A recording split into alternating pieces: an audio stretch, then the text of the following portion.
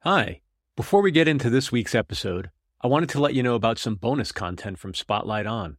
Head over to spotlightonpodcast.com/blog and check out Bonus Tracks, the official blog of this podcast. There you'll find special material exclusive to the website, including music recommendations, artist interviews, essays, and more. Have a look.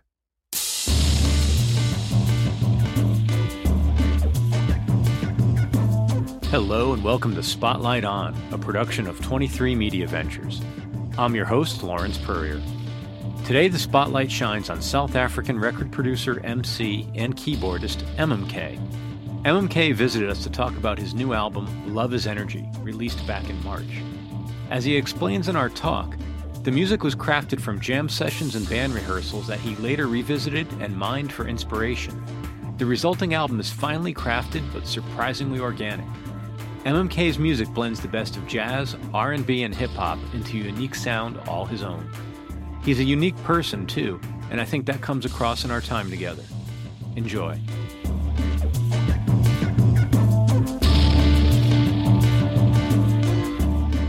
How are you today? I'm good. I'm feeling great. It's Good Friday here in South Africa, so it's like a holiday kind of vibe. I've been seeing family and doing all that good stuff. How are you doing? I'm well. I'm sorry to intrude on your holiday. No, it's not a problem. It's not a problem, yo. I always love to talk music. All right. Well, that's great, because that's what we're here to do. I would love to start with, I have a question about your name, or the name you perform under. Could you tell me a little bit about that name and what it means, or if there's a significance to it, or if you just like the sound? The thing about my name is that when I started this music thing as a kid, when I was around 9 or 10 years old, and basically what happened is that it was Mastermind King. And I used to go by King when I go to ciphers and battles and raps and stuff like that. What happened is that as time went on, I wanted to shorten it. So I abbreviated it to MMK, the letters, to stand for Mastermind King.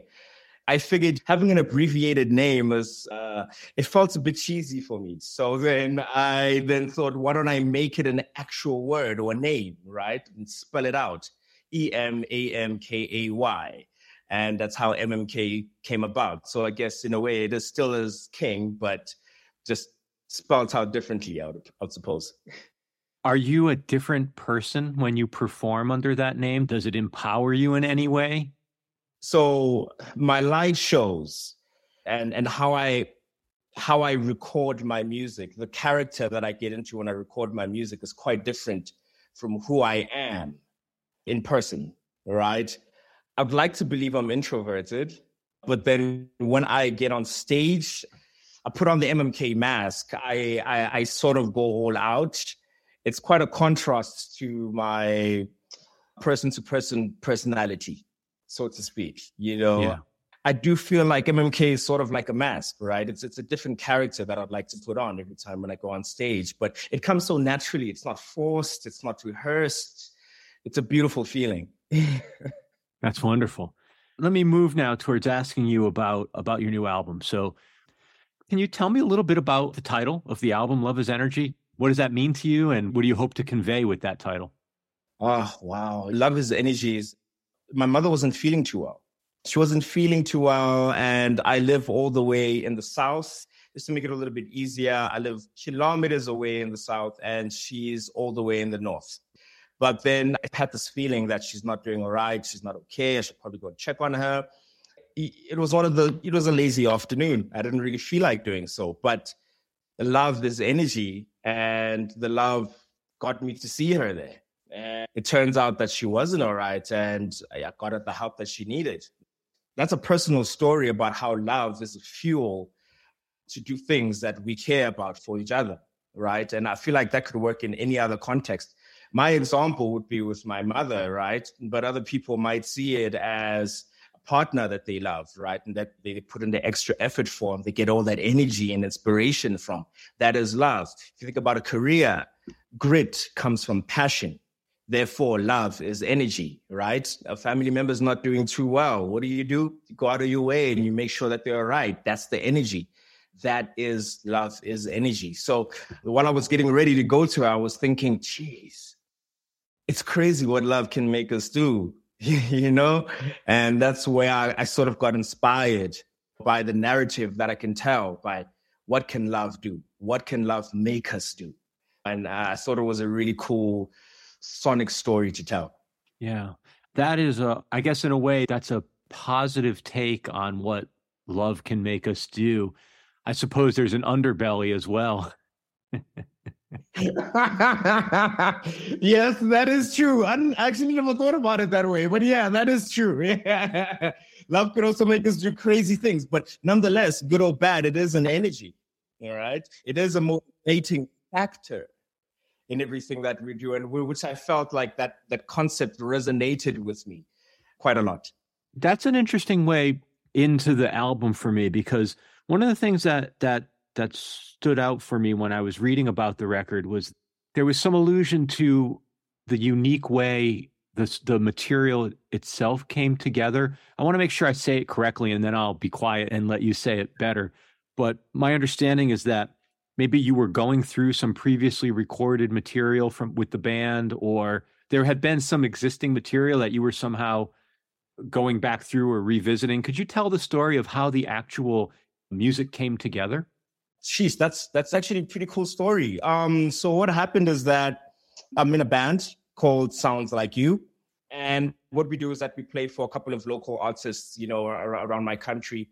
So we set up a rehearsal this one time because we wanted to meet with this potentially new artist we're going to work with. He didn't pitch. He just didn't, he kind of flaked. So then what happened is that we started jamming. And you know what? Guy didn't show up. Let's just rehearse some music. You know what I mean? What cover songs do you know? What songs have you been writing? Hey, let's do this, let's do that. And through that sort of session and that moment, we created a bunch of rehearsal tracks, right? Some of them were covers. Say, for instance, there's this Anderson .Paak song, "You Might Never Come Down," whatever it is. So there's a part where it goes da da da da da. It has this decrescendo thing that happens within the chord progression. And I thought that was cool, right? So then I asked the bassist, slow that down a little bit. And I accommodated it with the piano. And that turned into the first track of Love is Energy that everyone is listening to right now. So that was a rehearsal take. We were just fooling around with, hey, what if you slow the song down? What if you speed the song up? Other takes were from, I think, some outtakes from a TV show thing we were trying to do. It didn't work out. It just fizzled out. But then I recorded the session along with Jeff Mahatri. He's the drummer in the band. And I took the stems home with me and I just made it happen. So I would like to say 60% of the album was made from outtakes and rehearsal sessions that me and the band had. That's amazing. Does that compare differently to how you typically work? Do you normally approach the creation of an album differently? So I always go back. It's just the weirdest thing. And I'm actually glad you asked this, because sometimes I might make a beat today and fast forward 3 years later, I will come across the beat and I will reuse it for an interlude, because I have hundreds of songs that were never released. And my family members and friends, they always say, geez, dude, when are you going to drop this music? And so I finally found a way to put it right into the new project that I'm working on. So I always go back. But then, obviously, I don't do it for the entire project. But then there will always be a song that I've recorded from way back then that I've rehashed, edited, produced, mixed it, cleaned it, shined it, polished it, and then put onto the album and made it sparkling brand new. In terms of your process, when you're going to sit down to compose or to write or to start to play with new ideas, do you sit down at a computer? Do you sit down at a keyboard? Are you sitting down at a drum machine and starting with a loop? Like, how do you get into a zone and how do you approach it? How does a song first get born? I always start at a keyboard or my bass or my guitar. I'm very musical. So for me, the essence of the song is within the chord structures. I might fool around and I play different chords, and maybe I play a standard. My girlfriend just got me the Real Book, which has hundreds and hundreds of beautiful jazz standards that I can learn from. And even years prior to that, I was going on YouTube and trying to find standards, right? So I would learn changes, I would learn new techniques. And then on one random Sunday, I would just come over to my instrument, the keyboard or the piano. That's my primary instrument. And I'll just mess about with all these changes. And then if something catches my attention, I hone in it. And then I just create something around that. I create something around that idea and I build it and I flesh it out. Some of them don't work. A lot of them don't work, but some of them turn out quite decent. Well, and it sounds like a lot of them become building blocks or elements that you can repurpose later or somehow reference again. Yes, sir. Yes, sir. That is true. That is true. So it's like a recycling. It's like a machine. It's like a system, isn't it? I make a lot of songs, a lot of concepts. Some of them get left behind and revisited, and some of them are just made on the spot. Can you tell me a little bit about how you view performing versus recording? You know, is it important to you to perform live, or would you be just as happy to be locked away in the studio all day? You know, like as a performing artist in a performing medium, do you like to play live? Is it essential? How do you think about that? Would the question be that do I prefer being in studio or on stage more? That's an element of it. Yeah, I guess we could start there. Yeah. All right. So again, I'm a session musician as well, right? So along with my band, as I mentioned prior, we play for different artists and everything. Look, sometimes playing for other artists, it's a job, you know? But then when I play some of my songs, I zone out and it's so hard to explain. I get into the spirit, this world, this dimension, right? I have an out-of-body experience and I find myself shouting like super loud when I'm on stage, when I'm playing and rapping and everything. And that is beautiful. But when I'm in studio, I make a nice hot cup of tea and I play with my instruments and everything like that.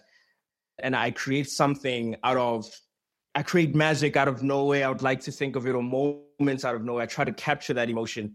I prefer studio because the stage has a lot of work, but I do love the feeling that I get when I'm on stage. I would imagine that given that you come from a style of music or you create music in a way that involves a lot of technology, I would think, or your tools are technology based, how important is it to be able to reproduce that live? Or do you ignore what was recorded and bring new arrangements? How do you bridge the gap between the recorded version and what you bring to the stage? Wow, that is a great question. That's like a musician's question. Okay, so I think of it like this, right? I always use an analogy think of it as a painter, right? If you would paint the Mona Lisa, you would have all these different colors that you can experiment with, do the background, beautiful hair and the skin and the eyes and everything. That's in studio.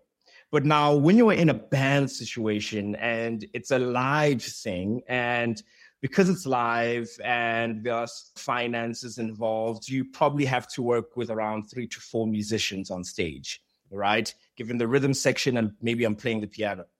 It becomes tricky. You have to think about how to paint a Mona Lisa with 3 colors or 4 that's given. So what I would normally do, right, is I have a bank of techniques that I have up my sleeve to bring the song to life. I don't try to make it like how I've recorded the song. That's the one thing I don't do. What I try to do is I reimagine the painting or the piece of music with 3 paintbrushes, with 3 colors. That's what I do. So it's a rearrangement. So every time when I get on stage and I know that, oh, geez, I don't have the synthesizer that I did the song with. I don't have strings. I don't have a 50-piece orchestra. I don't have a saxophone. What do? I try to make the most with what I've got. And therefore, I have to change the arrangement. Maybe this time the drum starts first. Maybe this time we're going to hold on to a chord for 5 minutes straight just to build intensity, right, for the crowd. Maybe this time I'll sing some of the stuff with a vocoder, So I changed the arrangement completely. And I believe that a performance should be different from the recording. I've got the album. I've enjoyed it. I've liked it. But I come to see you now. I've come to watch your performance. I'd like to see what your expression of your art is in that moment in time. You know, what is the idea? What is the new idea on top of this beautiful idea that you've created? And music is infinite. There's so many ideas. We can come up with stuff from a keyboard line, from a harmonic line. You know, we can take that and we can make something of it. So it's never the same. It's never the same. Yeah. We'll be back with more Spotlight On after this break. And now, back to Spotlight On. Can you tell me a little bit about your musical journey? You know, when did music come into your life? What was it? The differences between playing an instrument versus rapping, like just your evolution. I'd be really curious to know about where your musical background lies. Long story short, my mother once came with the 50 Cent, the rapper, his mixtape, his tape. Get Rich or Die Trying. It was released like in the early 2000s. You know, back then I used to love Michael Jackson a lot. And this genre of music we called Kwaito in South Africa. I really loved it. You know, it's like a house music slowed down and people rap on it, which was pretty cool. So what happened was that my mom came with this tape. I did not know what it is or what it sounded like. And I popped it into the stereo player.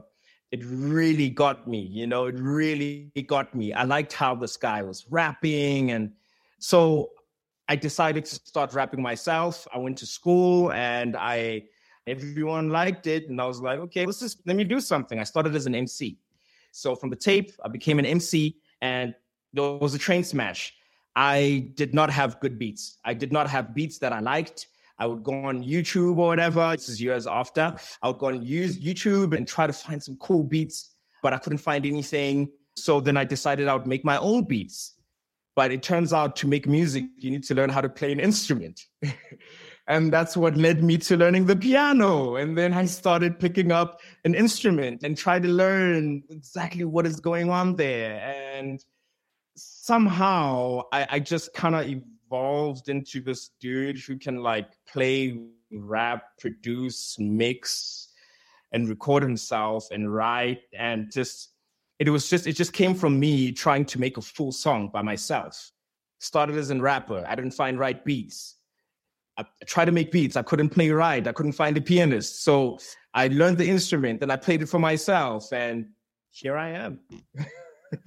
I mean, listen, that's it's not what I thought you were going to say, because given the musicality and some of the sophistication in your music, what I thought you were going to say was you started off playing piano as a child and were trained and moved into rap and hip hop as you got older and became a teenager or something. That would seem like it would be a much more typical telling of the story. That's so true, right? You know, that's so true. But it's so weird. Like I'm the rapper who fell in love with jazz piano. It's so weird. Like it's normally, you know, the narrative that you just told right now, but it's so strange how it happened. And it all came from this MC who was just thirsty for beats. I wanted beats, you know? And so I just thought, you know what?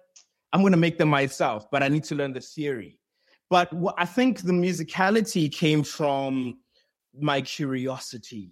When I picked up the instrument, I was blown away. I started with guitar first. I didn't like it very much. And then I got a keyboard.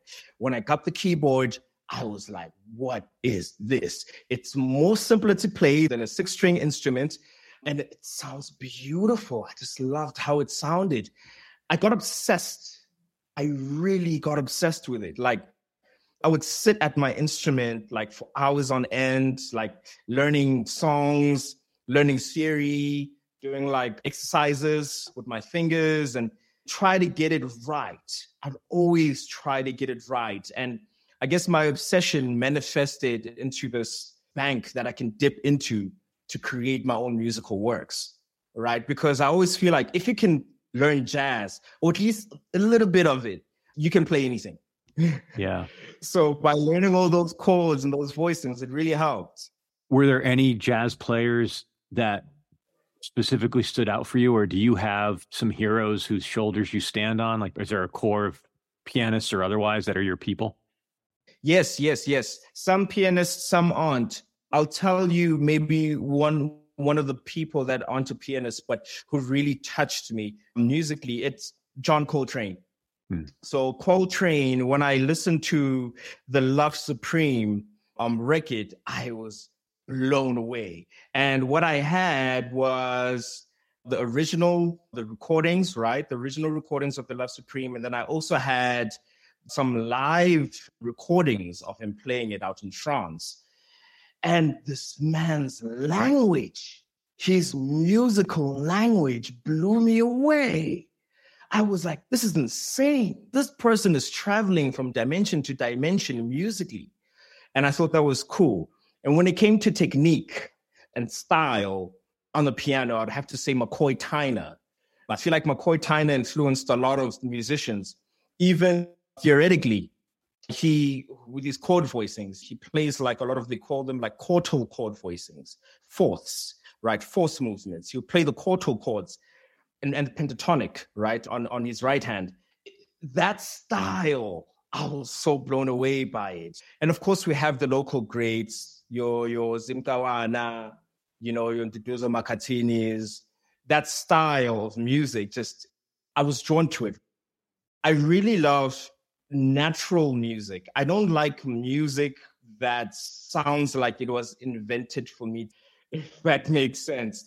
I always say to friends, I don't like songs that are made to be liked. I want songs that are rooted in the artist's idea, in the artist's emotion. I always wanted something deeper. And that's why my favorites have to be McCoy Tyner, John Coltrane, Zim, maybe Tutuzo, and Big Emamkay. Big Emamkay is pretty awesome. Yeah. It's interesting that you bring up McCoy. If I had to pick one artist, McCoy Tyner is my sort of musical hero. And something I've always found very interesting about him, I've talked about before, is that unlike a lot of his contemporaries, he never really went electric. And to have such a long career, he never played electric. I find that so fascinating, especially in that era. I've never heard him on the roads. That's so interesting. Yeah, where other people innovated around instrumentation, I think when I think about his music going into the 70s and later, his innovations were around arrangement and composition and how he incorporated African instruments, voicings, especially in that sort of early mid 70s period. But it's just a fascinating musician. And yeah, he's up there for me. He's amazing. And his technique, right? His technique is just so clean. Like, he slices through chord changes. Like, he plays so fast and every note makes sense.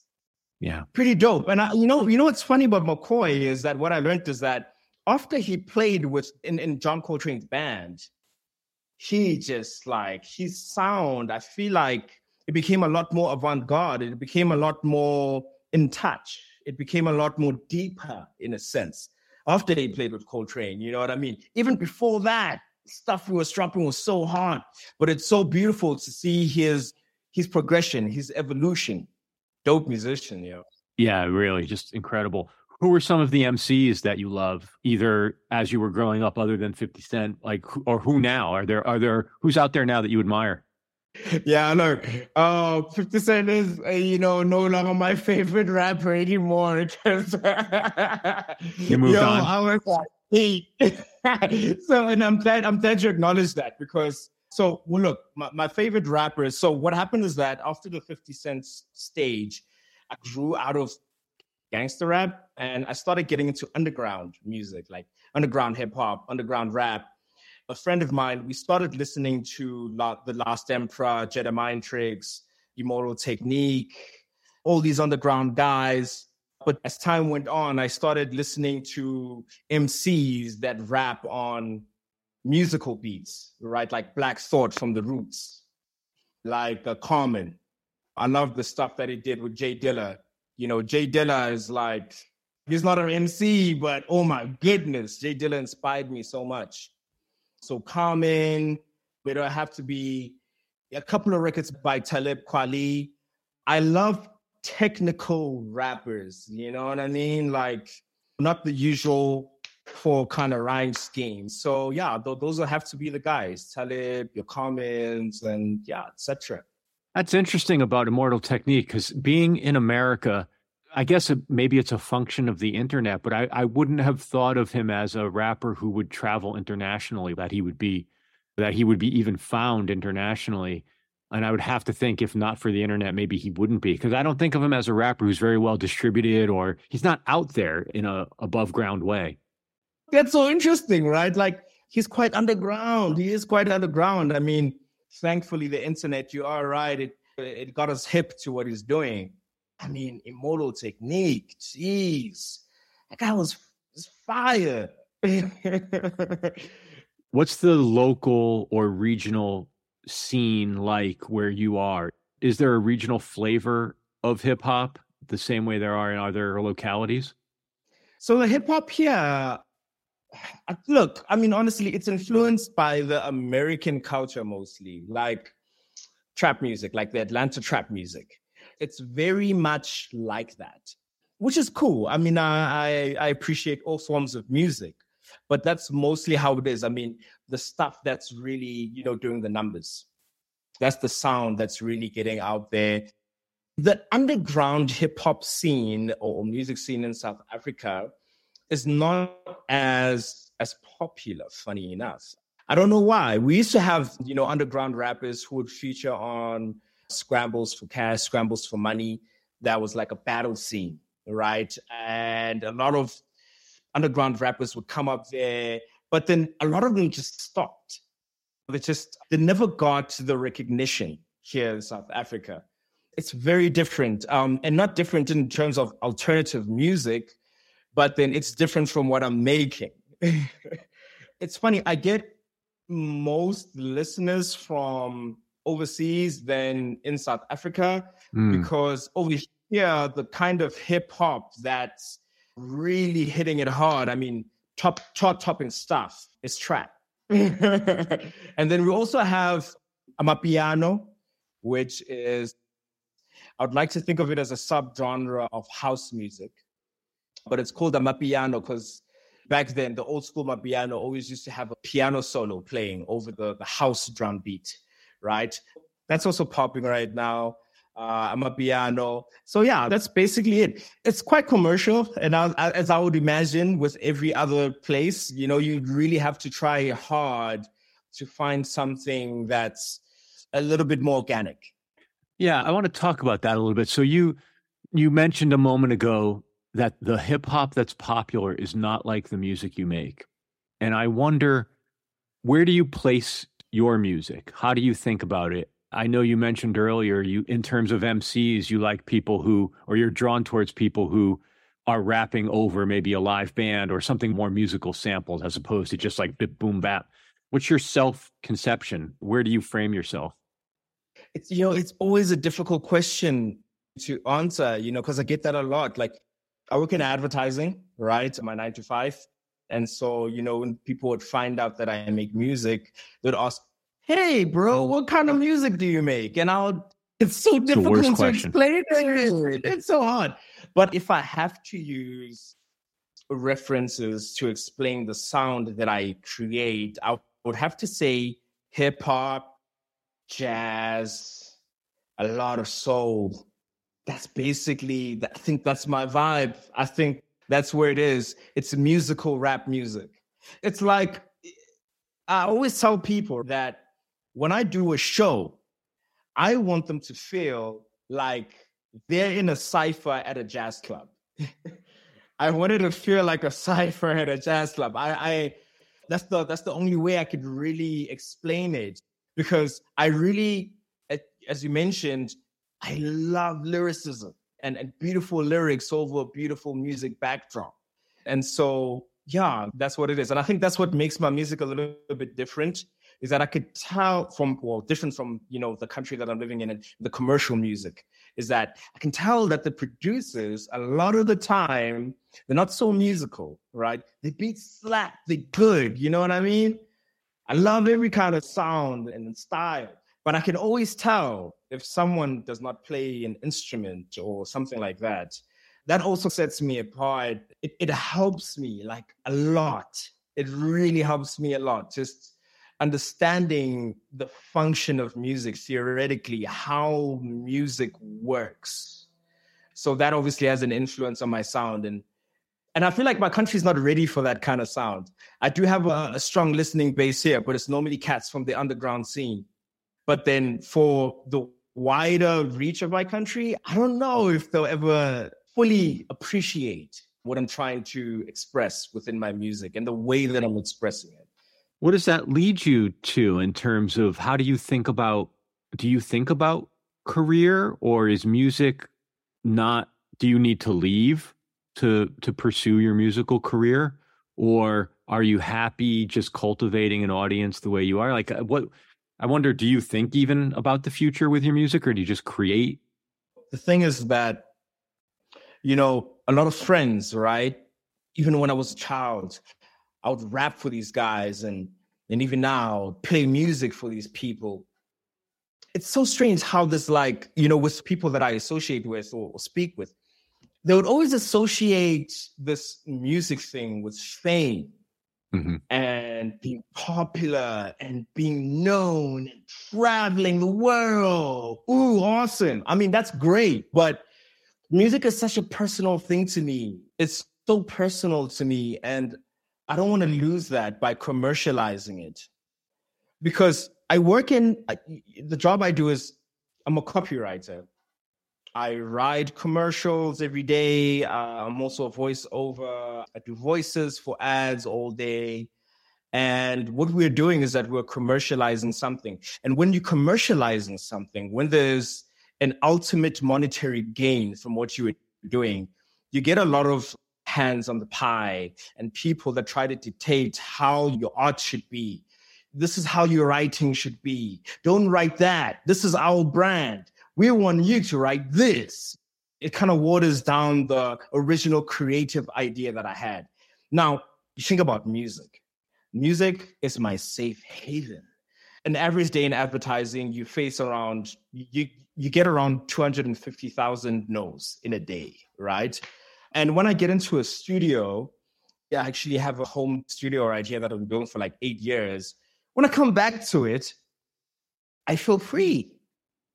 I feel like there's no client that's going to tell me we don't like the sound. Or I feel like there's no research guy that's going to come and say people are not going to like the song. I'm not crazy about being famous about the music or leaving my day job to go and pursue a career in music. Because if I'm going to pursue a career in music, there are going to be very high stress levels that I'm going to have to deal with. There are going to be people that want things on a specific time, and that's going to kill my vibe, man. I don't want that. This is a personal thing for me, and I love sharing it with the world. I want to show the people just how I'm feeling about something. I rap about my personal life, and I want people to hear about that. You know what I mean? It's my diary. I don't want to commercialize my diary. And a lot of people have done, quite a few people actually have made that balance work where they are still happy within the music career. And also financially, I don't find it financially stable for me as well. So there's going to be that stress. I'll be running around and I didn't want that. So at least I have a day job where I get to be creative, even though I get critiqued for my work and there's budgets involved, there's timelines, deadlines and all that stuff. It's fine. My music is my home. It's where I go to get my rest from all the stress. You know what I mean? Yeah. So yeah, I'm not crazy about fame. I'm not crazy about commercializing the stuff. I just want to share the music and vibe, Well, I think that comes across, and I think it comes across certainly in the music on Love is Energy. I want to thank you for making time to do this. I've really enjoyed listening to the album. I'm looking forward to sharing it with people. I really appreciate you making time. Thank you. Whoa, thank you so much. Thank you so much. I'm glad. I really hope the music spoke to you. Yes, it did. It did. Thank you so much, Emamkay. As always, thank you for listening to Spotlight On, a production of 23 Media Ventures. I'm your host and executive producer, Lawrence Purrier. We're produced and edited by Michael Donaldson, and our theme music is by Q-Burn's Abstract Message. If you like what you've heard, please share us with a friend and leave a review on your podcast platform of choice. For past episodes, web-only exclusives, and to join our mailing list, visit us online at spotlightonpodcast.com. Thanks for listening, be safe, and stay in touch.